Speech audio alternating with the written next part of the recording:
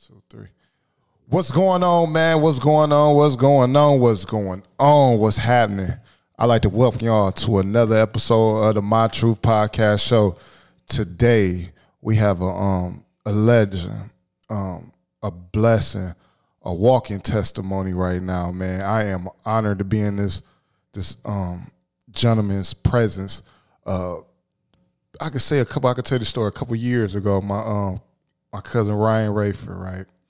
Hey, I was getting my hair cut, and when I first started, he kept saying, man, you need to, Willie Knighten, man, bro. You need to get him on your show. But at that time, I wasn't really prepared. I was like, and he was telling me the story and all that. And recently, with all the stuff going on around the city, it really, and I seen your news clip. And I remember my daddy telling me about the story back in the day. And I was like, man, this is about time, because I always do rappers, right? Yeah. So when I started this podcast, it was like, you know, everybody can do the rappers, everybody can do but man, you got to do something to put some change or put some game in the air. And I think I say this when the rappers come on, I say the rap game is missing game, and what can you listen to and get from it? You know what I'm saying? I feel like that's why I called it my testimony, because your testimony might help me, somebody, anybody, you know what I'm saying? And that's where we at. And I'd like to welcome Willie Knighten Jr. to the show, man. Glad to be here. Thank you for coming in, man. How are you doing, brother? I'm great. But don't think I can't rap now. Oh, no, man, I ain't know. I ain't know that part of the game, see. Man, Tuesday through Sunday. Tuesday. Yeah. What's the day? What's the day? Monday. It's your off day. My off day. Man, it's good to see you, man. Same here. Before we get the interview going, I got to ask you one question. Okay. You was at the fight. Who you got, Spencer Crawford?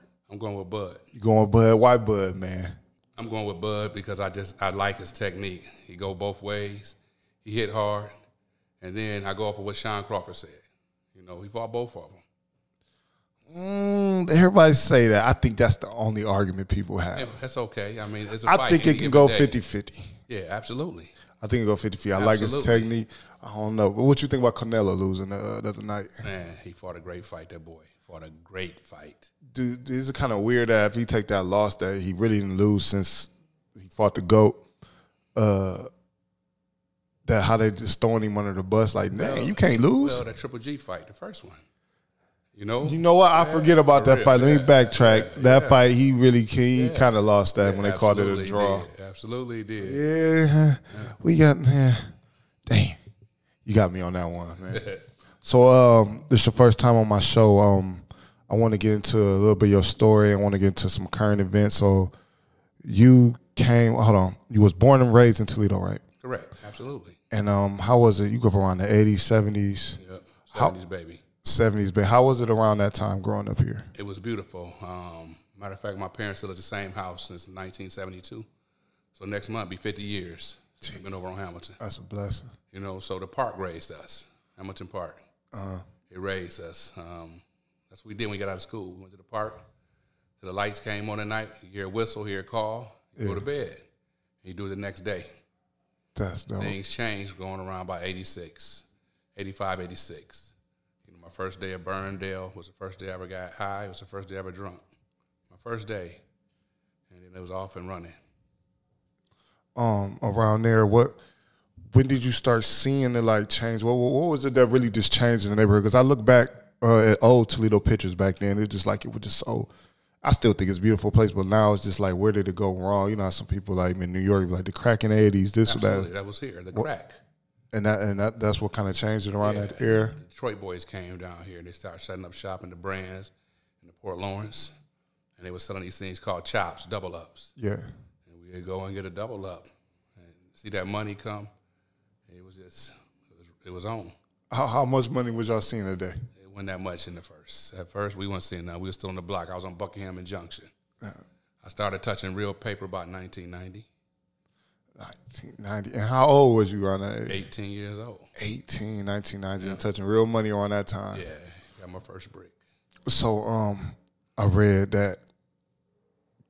When did the gang aspect come into around that era?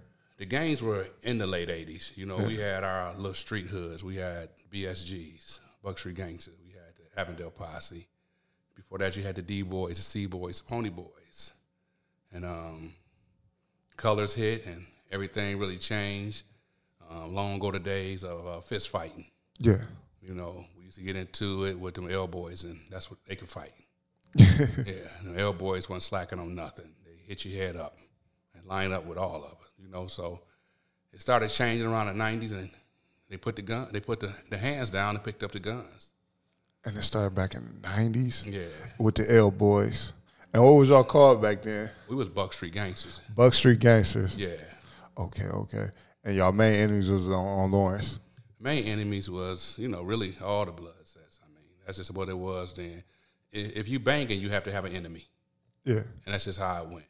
You young, you a teenager, you don't know no better. Yeah. You don't know that 20, 30 years from now, these will be your best friends, you know? And man, I tell kids that all the time. Right. I tell my little dudes all the time, say, man, you know that dude you looking at, man, wanting to hurt and do something too? That be the realest nigga, and even more realer than your day ones sometimes. Absolutely. So yeah. I always tell people that. I tell them the same thing. I said, you keep on banging, you're going to find out that these same dudes you call your ops are going to be your bunkie. Then that's real. That's real. Because it was kind of crazy when my dude Stu, we was talking about this, right? Me come from Wild Crown. I grew up on like Auburn, Backhammer area. And I wanted to stop. I wanted to just do something different. It just the gang stuff, it was cool, but it was like I wasn't getting no money. But I'm looking over my shoulder everywhere I go. So I had a friend, they went into the stuff I was into. They was like, man, come throw parties, man. And everybody knew I was always in music, and I was always a kind of a neutral guy, but it's still that there's certain ones that just don't care. Like, I don't care how cool you is, I got to get you. So my dude was Dion and was like, man, come throw parties, right? And as I'm going, I meet Stu, and everybody know where Stu from. Them enemies, you know what I'm saying? But he was just cool, and he put me on. People, man. Yeah, good people. And he put me on my first show with Yo Gotti, man, and I haven't looked back since, man. Yeah, that was alley-oop. That dude, and then we was going through the aspect of when they was kicking it, man. He was just like, man, this is weird. Everybody talking about, man, you put dude on and you ain't put me on, but it was like, I don't know, it's kind of like loyalty to that was the first time I was just like, man, that's my dude. He from the other side, I'm from the, and since then we just been locked. The kids know each other, all type of stuff, so it just. It's kind of weird. A lot of kids don't know that. Like you said, yo, I'll be your bunkie. I remember that. So we get to that part, right? We go through the 80s. When did it, like, your first time running into the law? Oh, my first time running into the law, I was a teenager. Wow. Yeah, I did time in the CSI. I've been to DYS. I've been to Deco, Cuyahoga Hills, Buckeye. Man, how many times you arrested as a minor, if you remember? I can't remember. Probably about 6. 6? I'm going to just say, 6. I had a safe school. I got expelled, kicked out of school. I had to go to court, had a hearing. Yeah. Yep, they expelled me and told me to get my education however I can get it. So I ended up at the Hoyt Center. What's the Hoyt Center? Is that Jefferson Center? Nope, the Hoyt Center, right there in the neighborhood. Indiana and Hoyt. Oh, okay. I never knew that. Half a building. Oh, man. I kid you not, half a building full of cubicles. And they put you, and did you finish school? In 1992 or 93, I ended up taking my GED test at the University of Toledo. It was a 2 or 3 day test. You know, I passed higher than the national average on probably about half of the tests. And did it ever, like, you just sit back and think, like, man, I was so smart, but I didn't use it the right way? Do you ever think like that? Yeah, I was too smart for my own good. Dang. When you get down to it, let's just skip straight to it. You catch the case, right? Few cases. You catch I'm talking about the big one. Okay. I don't want to go on there because I know it's some stuff, but leading up to that day, how was that day going through that? It was in 1996. I had literally fell back from the banging. Yeah. You know, it was money, and blood and money never mix. So had to squash all the beef. Yeah. So, you know, I used to get my hair did with the pump waves and stuff. So I had a persona. You know, in the hood, I'm short dog, but when I got my hair did, I'm Willie Rich. Yeah. You know what I'm saying? And they say, okay, we see Willie Rich, but I'm really rich. That's why I used to tell them, just talking stuff. And I really wanted to bang it like that. So I had fell all the way back, and they came and they charged me with a body. And my life changed. And they knew I was innocent. I knew I was innocent. So I said, now I got to spend this money to beat the case I'm innocent of. And I didn't beat the case. How much did you end up spending on the case? I spent about $25, $30. Wow. It was a murder and attempted murder with a gun charge. I was already on shock probation from prison. I went to post bond. Yeah. It was a bondsman named Gerry and he came to the county jail. He said, Mr. Knighten, he said, they won't let you post bond. I said, I had the money here. He said, there is what they call a severity of crime. Your probation officer and the courts came and they put a holder on you. But what I didn't know is if I would have posted the bond, I would have had a hearing, and probably 9 out of 10, I would have been let out. Mm-hmm. But I'm grateful that I wasn't let out. Because you probably wouldn't be here talking to me, huh? Yeah, the case would have been dismissed. Period. Oh, man. So, man, that's deep. So when you get in the courtroom, right, what was your reaction when they said guilty? I was numb. I was like, there is no way in the world that you put me in a place that I wasn't at. There's no way in the world. Now, I've done a lot of wrong. I got away with everything. Yeah. But the powers that be knew that I was innocent. Yeah. They knew it, and they didn't care. They said, we'd rather get you and let killers go free. And that was around that time where they was like, do you feel like they was like, when we got to make an example? Oh, absolutely. I had already made the front of the newspaper 2 years earlier. In 1994, they put a big old thing, reputed gang leader apprehended with arsenal of weapons. I was asleep with a chopper, wearing a vest, and my dad had probably about 9, 10 firearms in the house. Wow. They made it look like I had all these guns, spread them out on the table and made the camera it was all politics. It was all politics at the time. And but the Bible says that all things work together for good. Yes. And that's what I believe in. That's how I set my life. Yes, sir. Man. So you get sentenced, right? Mm-hmm. They send you off. Mm-hmm. When you got to jail, what was the adjustments? How was it in there? Well, when I went to the county jail, it was sweet. I had it my way. I was smoking good. I was snorting good. And when I went to prison, it was different. But the thing about it is, man, God had orchestrated everything. Because, see, I went to prison with a contract on my head. Yeah. 3 years earlier than that, it was the Lucasville riots. And after the Lucasville riots, that's when I made the newspaper. Some guys from the riot got the address out to Toledo Blade and wrote me. And they told me that I was in violation for starting frivolous gun battles.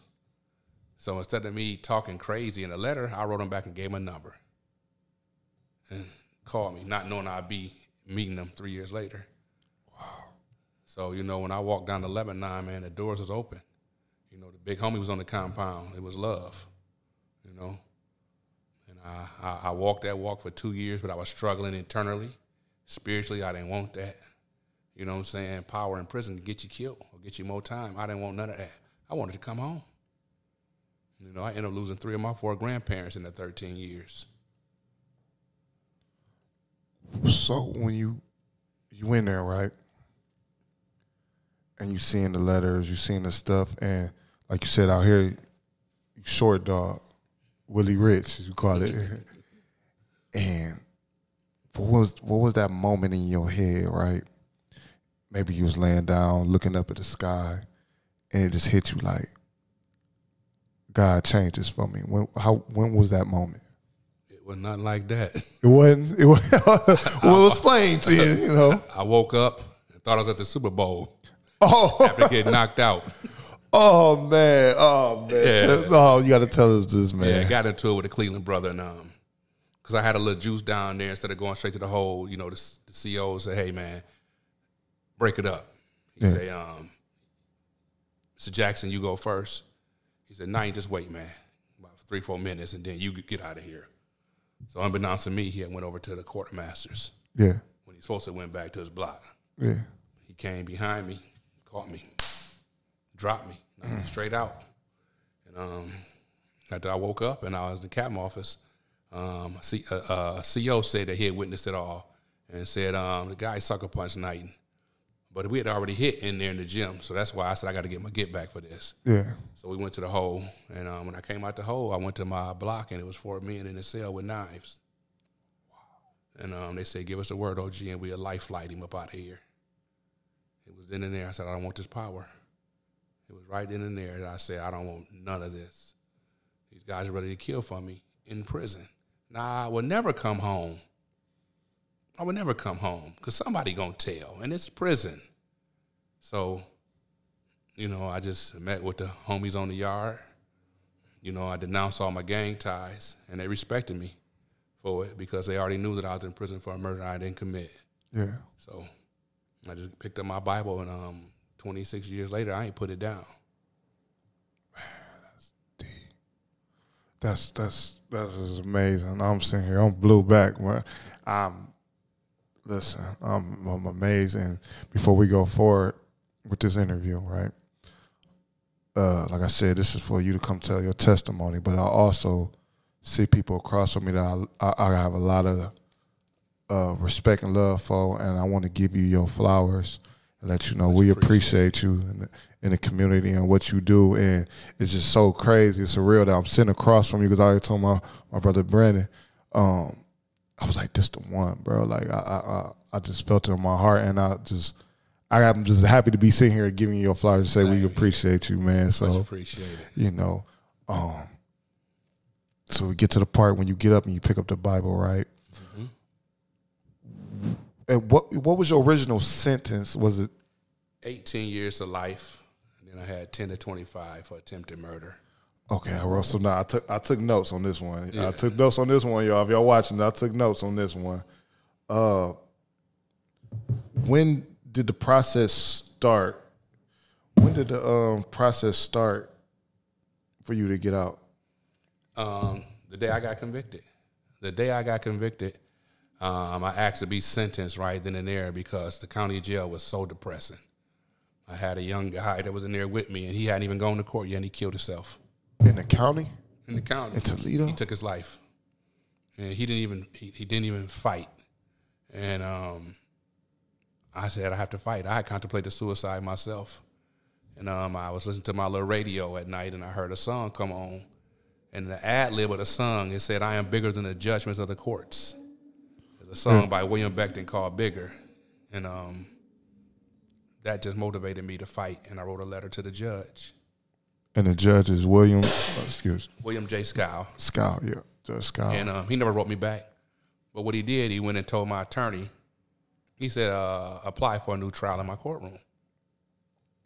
A gentleman came forward with a sworn affidavit that stated that I was not there and that he was privy to what happened. And we had a hearing to submit the evidence. Lead detective got the affidavit and then called for continuation. Went to this gentleman and threatened him with accessory to murder after the fact.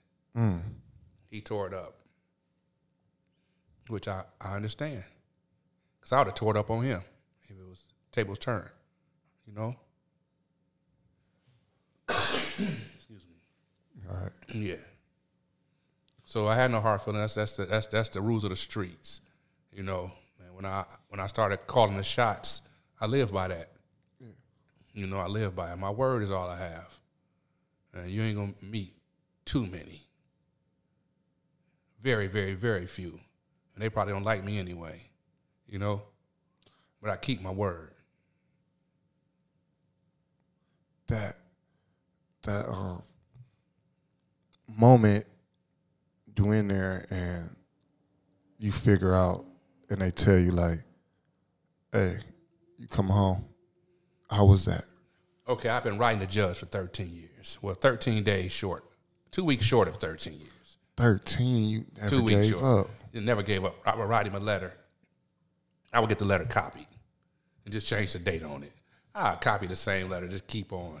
And I would just send him so he wouldn't forget me. So I get transferred to Toledo prison out here, 2001. I get into an altercation. I didn't know that it was kicking me out. It killed me, devastated me. So here I am going back to court to see this judge. And after that, I'm getting rolled back down to Lebanon. And he had told me, he said, the wheels of justice turn slow. He said, but Mr. Knighten, they're turning. He said, don't give up. And I stayed motivated. Every time the legal mail would come to the prison, they give you a pass to go to legal mail. Every single time I went to the legal mail, I just waited for that one letter that was saying, I'm coming home. I knew it was coming. I never gave up. You can ask any person in the city that did time with me. I never gave up. And I got a letter, and it was from the judge to the parole board. And he wrote a letter saying he made a mistake and that I was innocent. Wow. And 2 months later, he died. Yeah, I heard that he was on his deathbed, like after he sent it. But what I didn't know was it was even more divinely inspired than just that. What happened, and I just found this out a few years ago, that there was an attorney that worked for the Ohio Parole Board, and he had just so happened to come into the parole board, and he looked at the petitions of clemency that were denied. Wow. So you had the petitions that weren't going to get no look at, and then you had the ones that they weren't going to look at. He said he just reached into the pile and pulled one out, and it was mine. He said he started reading it, and he couldn't believe what he read. He said he had to call the judge. So he initiated the call to the judge, talked with the judge for an hour, and before he hung up, he said, Your Honor, would you be willing to put in a letter what you just told me here today? And that's where the letter came from. Well, that's a miracle on top of a miracle. That's God. That's God. Max. That's God. And I just found that out a few years ago. He had called me. He said, you don't know who I am. And he had told me exactly what happened. And you never gave gave up. Listen, if anybody, youth, anybody, followers, y'all listening to this, man, this is special. Don't give up. You can't. You can't. Yeah, the book is not written yet. Just keep living. And so the judge passes, you get out. How was that just walking out that day and seeing your loved ones, man? It was surreal. I had just went to the commissary. You know, I was a cook in the joint, so. Oh, you were going down I was a chef. Yeah, I was a chef. So we was going to make us a nice little Thanksgiving meal again, which we did every year. And I came back from commissary, and they told me, hey, when the doors break, go to the cab office. So I just assumed that my last remaining grandparent had passed away because it was a Monday, and the chapel closed on Mondays. So Mondays and Tuesdays, all your death notices come by way of the captain's office. So instead of going to the captain's office, I called my mother. And she was just crying, so happy, tears. And it was like, you come home in the morning. When I went home, slept on the floor. Didn't have no bed. They didn't have enough time. I went home and slept on the floor. Yeah, that's probably some of the best sleep you Yeah, well, no, I ain't get no sleep. I was up. I was out on the porch at about 5 in the morning. You know, it was still dark, and the birds was chirping. It was cold. I was like, I'm free. You know, I'm free. It was just unreal. Was it like a dream? It was more beautiful than a dream. It was heavenly. I'm like, I'm free. You know, serving life is different than being sentenced to 20, 30 years because you have an out date. Yeah. When you have life, you look for other lifers to see when they get their parole. You know, you got a guy that's in his mid-60s, got 2 write-ups. In the last 20 years, he get 10 years at the board. Now here I am, a former gang leader. You know, it's on file. And I got a double gang-related homicide and attempted murder, man. There was no rhythm for me at the parole board. I already said in my mind, I never go to them and lie and tell them people I did it. And owning responsibility is a way that you get parole, so I probably would have been there forever. So, you know, I had God, and God was more than enough. Yeah. You get to, so you get out, was it around 2000? 2009. 2009 you get out. Not 4th. Yeah. 2009 you get out. Where did you hit the ground running? Like, Because when did you want, like, man, I just got to get out here and just change. I got to get out here and be activated. Changing. It wasn't that early. So I got out, and I knew that my homie Fruit Loop had the construction. Yeah. Fruit gave me my first job. Then Delisa Moore, Frogtown Financials, she gave me my second job. So then I went through a staffing agency and started working for a guy. And I worked so good for him that Johnson Control Temp Service hired me. And so I was there for about 2 years. They wouldn't hire me in, and the week when they went to hire me in, I was called to the Ridge Project to go right back in the same prisons and facilitate responsible fatherhood, healthy marriage, and workforce development. So I jumped on the opportunity. Go back to the joint. I mean, it ain't nothing better than going back to prison, man. It's like a vacation. I get to go in there and chop it up, encourage, bring hope to them cats. I just spent the day with Chill, Archie Wilder, Carl Willis, Jack. I just went down there 3 weeks ago. Spent the whole entire day with them, And that means a lot to them, too. Oh, yeah, because, they have the same thing they say to me, man. Check on my son. Talk to my nephew. Man, let them know, man. Change your ways, So any chance I get, I'm shooting to the joint. That's crazy. And I just had an epiphany. I just got one. This interview is going on JPEG.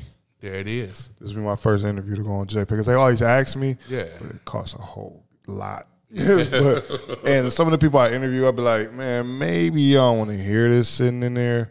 But this one right here, I got a homeboy, a boy, I don't want to say his real name, I'm going to say J-Rock. He knew about this one. He was like, man, you should do it. He kept saying it. For sure. You interviewing? Yeah. My big, I don't want to say big homie, my big bro Deucin, he always tell me, he's like, man. I love that, man. He's like, man, Willie Knighten, man, them back in the day. That's my guy there, man. I remember we went to a party. We had the same Coochie sweaters on. I told my dude, I got to go and change and put another one on, man. Keep the same one. Yeah, back in the day, yeah, good people. He told me a lot of stories. I was just like, man. There's a lot of stories about me out here. Yeah, he was. Don't believe too many of them, though. No, I ain't heard no bad. I don't want to hear the bad ones. I don't want to hear those. I'll be shocked too when I hear like, that was me, man. I'm sorry. Man, it's so crazy because I tell everybody, and they were just like, hey, when you doing that one? I was just thinking on the aspect of, because I've been inspired for years, just watching the story and hearing the story. Since 2009, me and my dad, my pops, man, we was sitting in and when he see this, he gonna wig out. We was watching you on the TV. We was watching it. I remember it was just like in our household. I don't think it was 2009. What was we doing? I don't know. We was just in the family room. We used to watch it. Nice. And it was when DVRs came out, you could just record the news, and my mom was like, watch this. My dad, watch this. They let him out. And then it was just like, this is just crazy. I really think about my mom, because my mom passed a couple years ago, so it's like, man, just the stuff that she spoke on and what to do and stuff, and now I'm sitting here with you. It is crazy. Now let's get into some current topics, some updated things. What's going on, Brody? We have a lot of violence going on in the city. Too much. Senseless. All of it. One of the little kids that was young man that was killed was one of my relatives, Nico. They found him shot. Yeah, Chris' son. Yeah, I helped Chris get a CDL. Came to my program. That dude. I love him. I'm so proud of him now. We grew up on Hawthorne, across the street from each other. Yeah, that's my guy. He called me. We talked. Yeah, just his death. Just 7 to 9 months. The little girl on Collingwood. Where do we start? Because it always seemed like we march. Yeah. We do everything. It's like, where do we start? We have to start inside the homes. We have to start inside the schools, because the home and the school is where they spend most of their time at. And so we need parents to be more vigilant. And it's hard for these single moms, because they're a nurturer and then they're disciplinary. And also, And it's so hard. And they have other kids. Most of these mothers don't have just one child. So that one that's off the porch now, they got to be concerned with the other two that's not off the porch. You know, one thing that I would love for the city to do is to get a grant. Yeah. You know how you can go to any fire station and get a carbon monoxide detector or fire detector free. Well, let's get Ring cameras. Let's give every resident a Ring camera. So when the residents don't want to talk, that Ring camera will talk. It'll capture what's really going on because you have spot shotter. So if 721 pow, a shot here on Macomber, and you got all these rings on Macomber at that time, you just see where it's coming from. It'll deter a lot.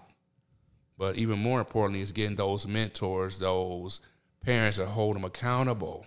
You can't be scared of these kids. And if you are, just be sneaky when you watch them. Yeah. They 15, they 14, 16-year-old shooters. They ain't smart. If we see. At all. At all. And so if you just be vigilant, you know when they say, I'm out of here, Mom, watch where he go. Watch what color he wear predominantly. Watch who he hanging with.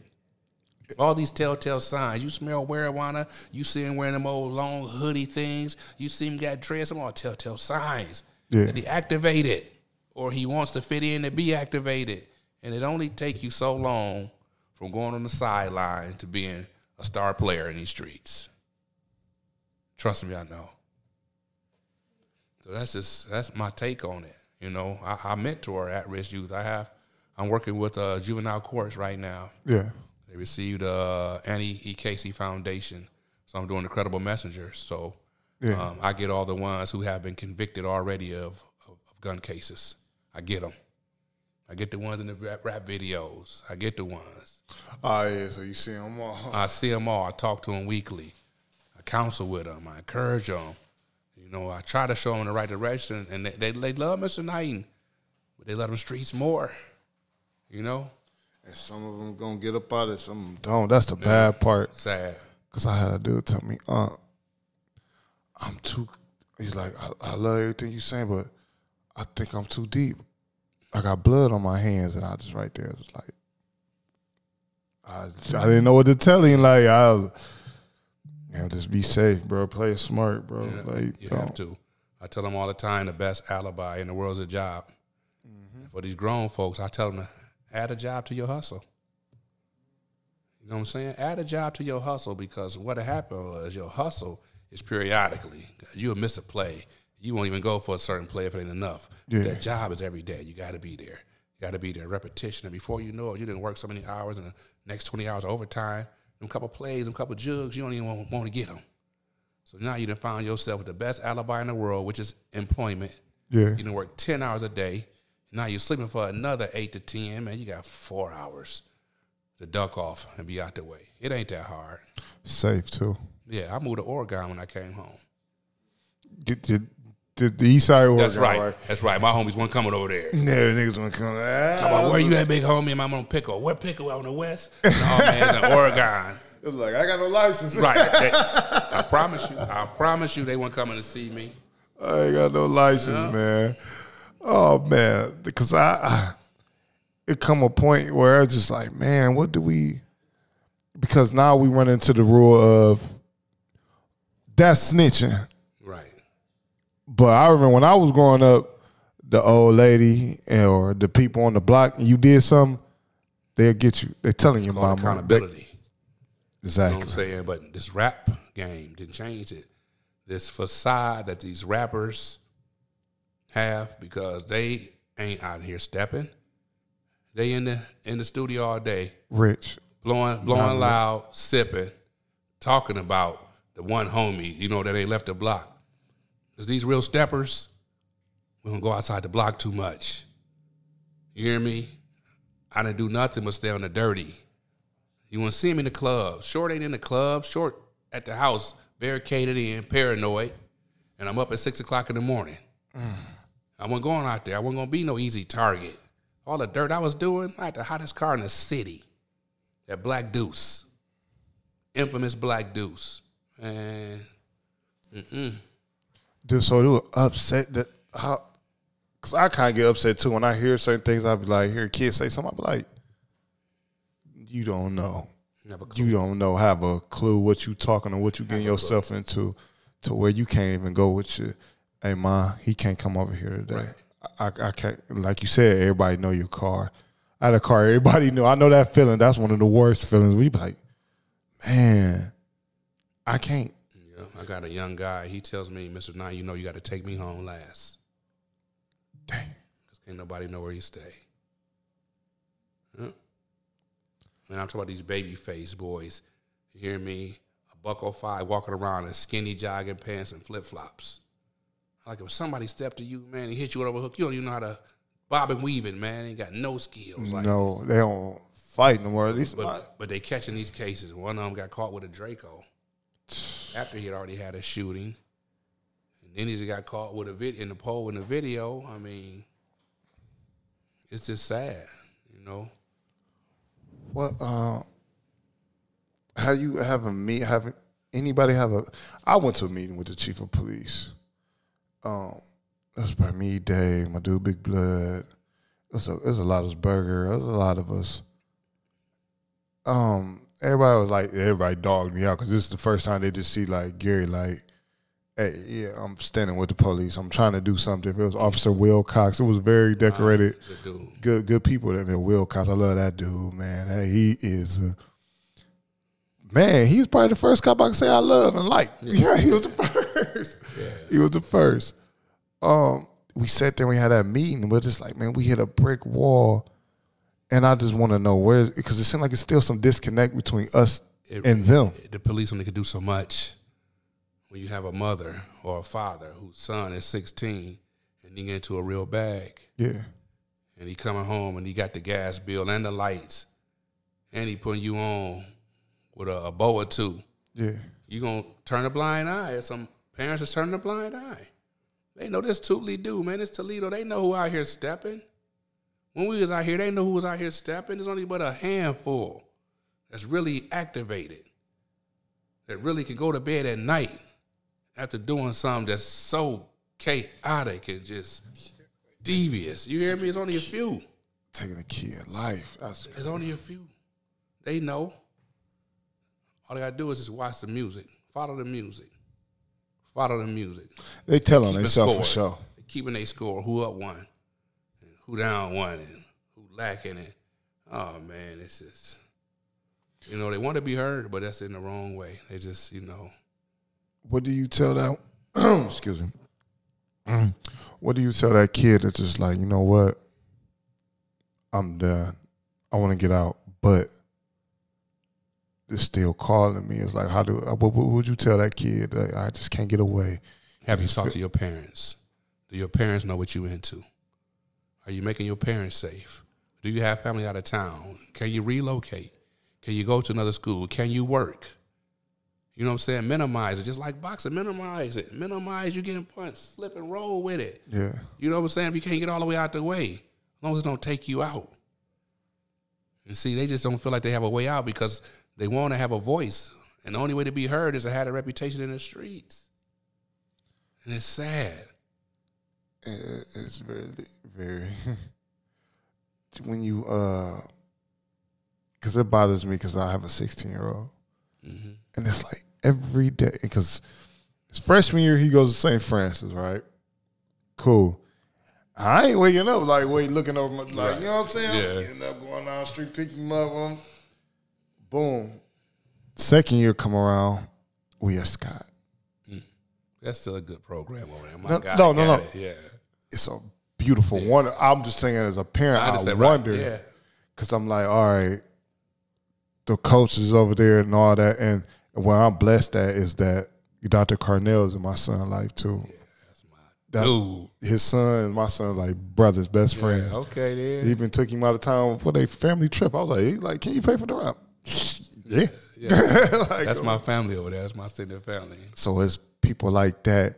And I can't lie, I was stereotyping because Carnell's telling me when they was in 8th grade, they went to Jay-Zoo, his son and something.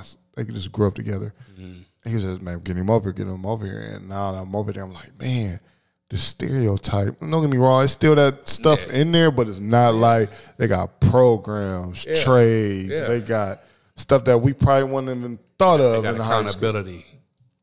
They got accountability. You hold them accountable. Exactly. Listen, he told me a story, my son, because like I said, he came from St. Francis, so it's different now, right? And he came up to me. He told me the story. He said, "Man, I seen Deron running the wandering the hallways." And the Kano, he's held accountable. I was about to go off. He's like, no. I went up to him. I said, "Did you do that over there? You want to do it over here? Get your butt to class." Like, it's just how they just be on him and they hold him accountable. So now he fear him. First of all, this is like your brother. That's your brother's dad. You know what I'm saying? Yeah. So the accountability, I like how he be out. When something happen, let's say a big old fight busts out, the next day I come to school, it's locked down. And we ain't about to play that. Right. And he believes in getting them out the way. Like, I've been over there a few times. He called me. So he called me, I'm coming. That's it. Toledo small. That's crazy. Yeah, real small. I was watching, once again, I was watching the news. What is the situation that you got granted with the clemency thing? What's going on with that? Okay, so when I was released, I was just given what they call a commutation. Yeah. So they commuted the life sentence to time serve. Yeah. But when they run my name, I'm still a convicted murderer. I still got attempted murder on me. So a lot of things I couldn't do. So my license to be a drug counselor, I had to get what they called a CQE, Certificate of Qualification of Employment, because there were so many collateral sanctions that go against somebody that's convicted of murder. And so certain licenses I still can't get. To be up at the school full-time, I still can't go. So now I'm going to Governor DeWine for a full pardon. It'll open up more doors. So all these 13 years I've been applying for the clemency. First time I applied, they told me, "Mr. Knighten, you will not receive any more relief. Basically, you were a bad guy before this murder conviction, and we heard of it. So be grateful you're free." So I waited 2 years, tried again, waited 2 years, tried again. And last summer I called. I said, "I have a petition in. I haven't heard." They said, "Oh, we've been voted on that." I said, "Well, I don't know what you voted." They said, "Well, we'll email it to you." And they voted 7-0. They told the governor, "Do not give me any relief." And they sent it to the governor. It went from the governor's desk back to the parole board. Now they called me and say, "After careful consideration, Mr. Knighten, we're going to hereby grant you a full board hearing with 10 parole officers." Mm-hmm. So I had the hearing in July of last year, and they voted 8-2 in favor that Governor DeWine grant me a full pardon. So what I didn't do before, because I'm an independent person and I don't like to ask for nothing. Yeah. And I was told, "Listen, you have put your staple in this community. Reach out and ask." So Paula Hicks Hudson was our then mayor. I asked her. She said, "When you need it." 2 days later, she sent a letter. I asked Chief Crawl, "When you need it." Day later, it was there. I asked Sheriff Tharp at the time, "When you need it," it was there. I asked Romulus Durant, "When you need it," it was there. Carnell, "When you need it," it was there. All the halfway houses that I work in, there. Some of the prisons, there. All the community, they was there. So I took probably 35 to 40 letters to the governor of people. And then I sent all my little accolades. Jefferson Award vote that I was voted for, the Restored Citizen Award, my TED Talk, all those things I sent. And, by the grace of God, they gave me a 8-2 in favor. So now I'm just waiting. And so the other day, they ambushed the governor lightweight. Yeah, I seen he was down here. I was about to get to that. They said he was down here. He looked like, huh? Yeah, I put an OG call in. Just say, "Hey, if y'all see him, just asking this," and they did. They went up straight to, that was a real boss move. Yeah, I say when they put the mic to him, he was like, Yeah, and he's not a bad guy. If there's I don't think any governor, it'll be him to grant it. I think it's just so. that he has so much on his plate. And so he implemented what they call an expedited pardon process. He said, "I got all these pardons. Let's get an expedited process to get them off the table." But I didn't make it because I already had mine in, so I didn't qualify for the expedited. So if you want it to be right, just give me mine. Get out the way.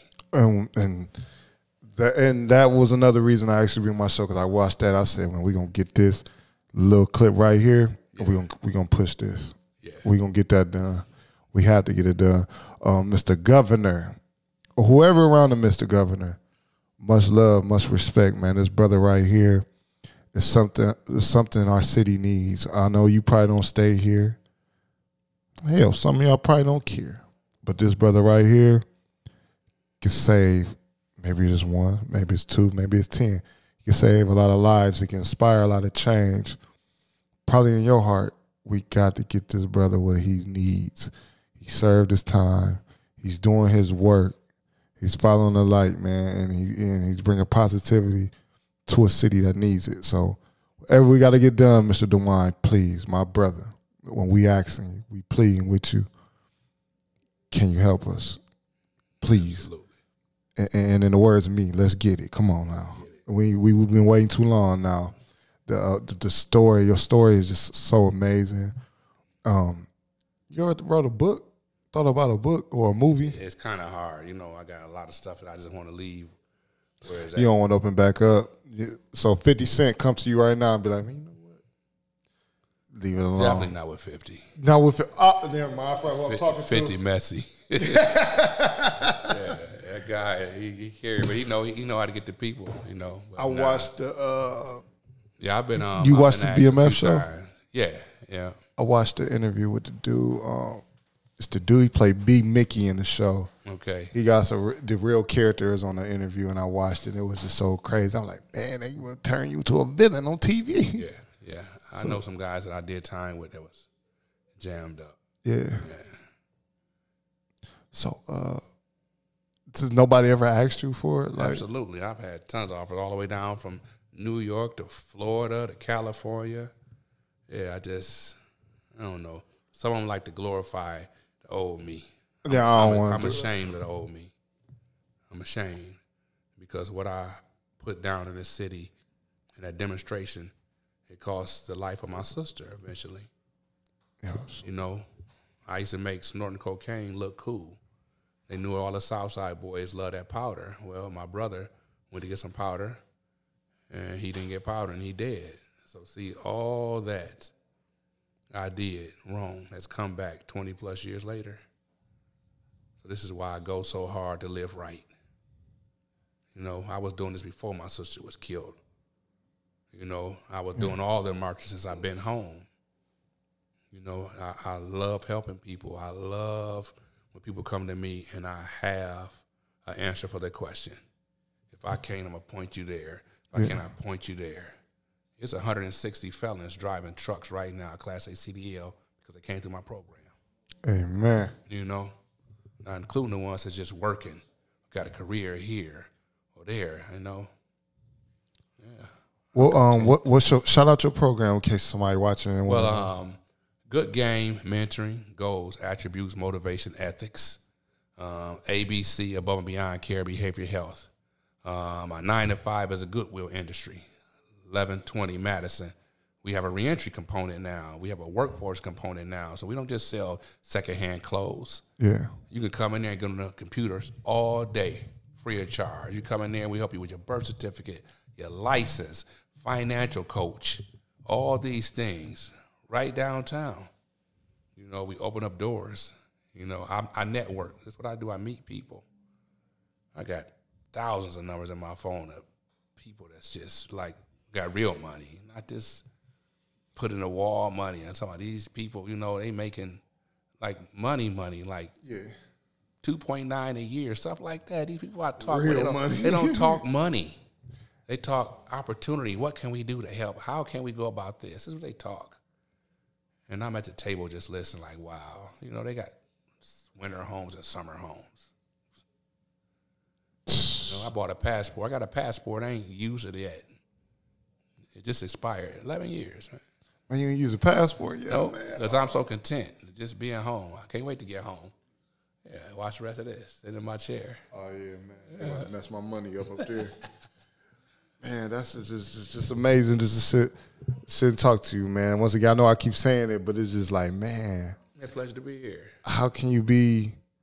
Well, there's people like you, man. That kind of kick it like a couple years ago, huh? People like us. Us. Yeah. You got a platform. Yeah. I got hurt and I had a spinal cord injury. That's why I had to walk with the cane and stuff. Mm-hmm. And I fell out, and they never know. They still don't know what made me fall out or whatever. So I had a emergency surgery, go through here, put some metal on my neck, and they don't know if it was a stroke or whatever. And the doctor came in like, you're not going to never walk again. And if you do, it's a long shot. And when I got to therapy, I met this lady, I think her name was Miss Cheryl. Mm-hmm. And she was like, I'm going to tell you this. They told me, you will never walk 10 feet. She said, man, you walking 90. By the time I left, man, we just sat and cried, man. Well, listen, man. I met Mr. Caldwell in there, man. My guy. I met Mr. Caldwell in there, man. I blame Mr. Caldwell because me and my girl, he broke me and my girl up because he said something in her head, and I put something in my head. Well, I was like, man, you know what? When we got home, we was just like, you know what? Maybe Mr. Caldwell's right. You go. It was something like, I don't know. It's just kind of like he was saying something. But he was smart when he said it. I gathered myself because when I got home, and I'm happy to be home. I'm happy to just be in this wheelchair, be able to roll myself and stand up and just wash my hands and do little stuff. Mm-hmm. But I was so used to running the streets. I was still doing parties and all that. But if I never went through that, man, right. I probably, like I said, I'd probably be dead in jail or something. I would started selling, I can say it now, one of my homeboys, man, I started trying to sell dope. Because I was like, man, I didn't want to work a job. I used to rap, didn't want to rap. I was throwing parties. It got slow. So it was like, what can you do? I was like, well, I can't move. Can't jump around like I used to. I was coaching football. Can't do that. Can't sell dope. Catch you in a wheelchair, going to jail automatically. Like, man, let me DJ. And then I didn't have cable. So what's on my phone all day? Vlad TV interviews and stuff like that. I started reading. I started studying. So all type of stuff. And then I'm here, man. And I can honestly say it's people that got their legs and stuff moving around better than me. And I surpassed them. And it's to be crazy. And they called me, like, how do you keep motivated? How do you keep my son and my faith? Yeah, there you go. That's all I got at the end of the day, man. It's more than enough. Faith is everything. Faith is everything. So, you know, man, this is one of my I always say this, but this is my favorite episode right here. For sure. Because I feel like this is something that the city needs. I usually like I told you, I used to sit across from rappers, and entertainers, you know, not to knock them, but right now this is what the city needs right now. Like this right here. Gutter Dave has even recommended. And it was tripped out because Gutter Dave's probably my second episode up here, man. And that brother, he is a bright brother, right? Yeah, like, he's sharp. So we need people like you and him around, man. He just need to get his pool game up a little more. Oh, you ain't calling him out on the pool game. You know where I'm at? He been at the house. He been up to the house to shoot. Absolutely, yeah. Yeah, man, he put him out on the pool game. That Dave, I swear he'd have go at the pool game. So the big Rob. So what can we expect next, man? Where the Lord leads me. I'm here, you know what I'm saying? I'm in my purpose. I'm in my calling. I just want to continue to give back and help. You know, if we could just encourage the caretakers of these kids. Yes. You know what I'm saying? Just encourage the ones that see them the most. If we can just be a little more vigilant, a little more nosy, you know what I'm saying, a little more hands-on in what they doing. Our mom was in our business, and my mom was in my business. Like at 15, I got in trouble for having a porno under the bed. Like I just remember that type of nosy. Like you don't pay no bills, right. So it ain't nothing. I got the right to come in here and shake you down anytime I want. And it's on social media. Right. Social media is scary. Scary. And they know a lot. These little young kids, they know a lot. Push of a button. Oh, yeah. Mm-hmm. And I believe there's hope. You know, as long as there's a God on the throne, I believe there's hope. I'm a walking miracle, not just with my release, but with my lifestyle. Before then, I should have been dead several times over. Yeah. You hear me? When you could feel the power of a gun come right by you. You know what I'm saying? It's like on several occasions, like, man, how do you keep missing? I know now. That old foolish guy that I was, I know now. I was humbled. Pride goes before the fall. Yeah, man. I hit rock bottom. I hit rock bottom in prison. That's why every day I wake up, I'm so happy. I don't believe in negativity. You won't see not one post I never on seen Facebook. nothing negative and I don't nothing. come about nobody hating and none of that. I don't do that. There's not enough time in the day for that. I get up and I just walk in my purpose. You know? Man, that's deep, man. I want to thank you for coming out today. Thank you for having me. To the My Truth Podcast Show. We got brother Willie Knighten Jr. And I read your dad was a pastor. Yeah, I didn't know that was amazing. Yeah, Northwestern Missionary Baptist Church, 1700 block of Oakwood, the old Grace community. Yeah. Oh, he's your hoop up there. I think That's me. Yeah, come check us out sometime. Come as you are. Dad ain't gonna keep you long. He gonna have a couple of jokes and a lot of Bible. And that's what the streets need a Bible, a lot of it. Yeah. So, any young man that's watching this, man, you can reach out to this brother. What's your social media? OG Mentor 419 on Instagram. Willie Knighten, I think it's Junior or just Willie Knighten on YouTube. I mean on Facebook. I can't remember my Snap, or my Twitter. But I'm in the hood, Twitter. Man. Yeah, I'm in the hood, man. Y'all can find a big homie if y'all really want to. Listen, man. Once again, appreciate you, man. For this episode, thank everybody for tuning in. This is gonna be a classic. We're gonna go up on this, man. But right now, this one is in the books. Peace, y'all. We out.